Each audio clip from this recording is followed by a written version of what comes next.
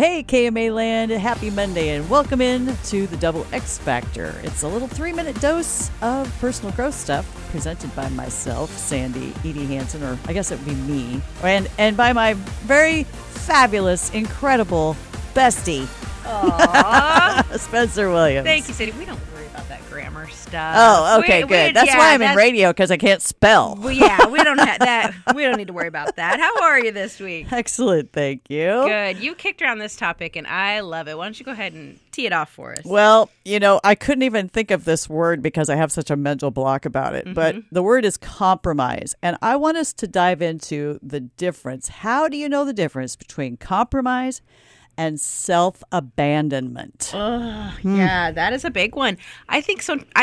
Compromise to me feels so icky. It feels like I'm giving something up. And in a loving relationship, I don't feel like it's necessarily giving up. It's I realize the other person requires this, therefore it's a gift. It doesn't seem to me like it should be a sacrifice, which is what compromise feels like. Right. Well, I found this little factoid that I think is interesting in why we need to figure out if it's something we're giving up on in ourselves. There's this guy named John Gottman. John and Julie Gottman are like the premier relationship researchers. Right. Their research shows that 2/3 of a couple's problems never go away. Wow. So that's scary. The master couples figure out how to make peace with this. And I think that's where this whole compromise idea comes in. But compromise, I don't think we have a lot of training, especially as women. Yeah. Where's the line between compromise and just continuing to abandon yourself? Absolutely. Because if we think of it at our core, if we don't want to change who we are, we should always have a little bit of friction between the people that we're closest with. Sure. Because we don't want them to change who they are either. Exactly right. There's got to be a middle way here. There's got to be a third option of, can we get to the bottom of what it is we both want and then find a third alternative where everybody's happy?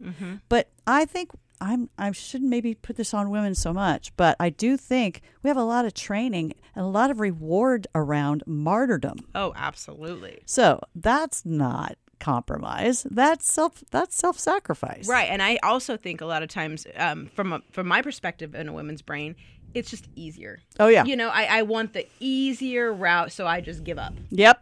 And I do think we have in our mind, there's going to be a reward down the road. Oh yeah, it's total manipulation. Yeah, we just don't like to call it that either. Yeah. That's so yeah, that hope for reward down the road. Well, you think resentment might be wrapped up there? Oh my! So there's going to be a lot of buzzwords this week that we're maybe not loving. Yeah. All right, this is going to be so interesting. Thanks so much, Sandy.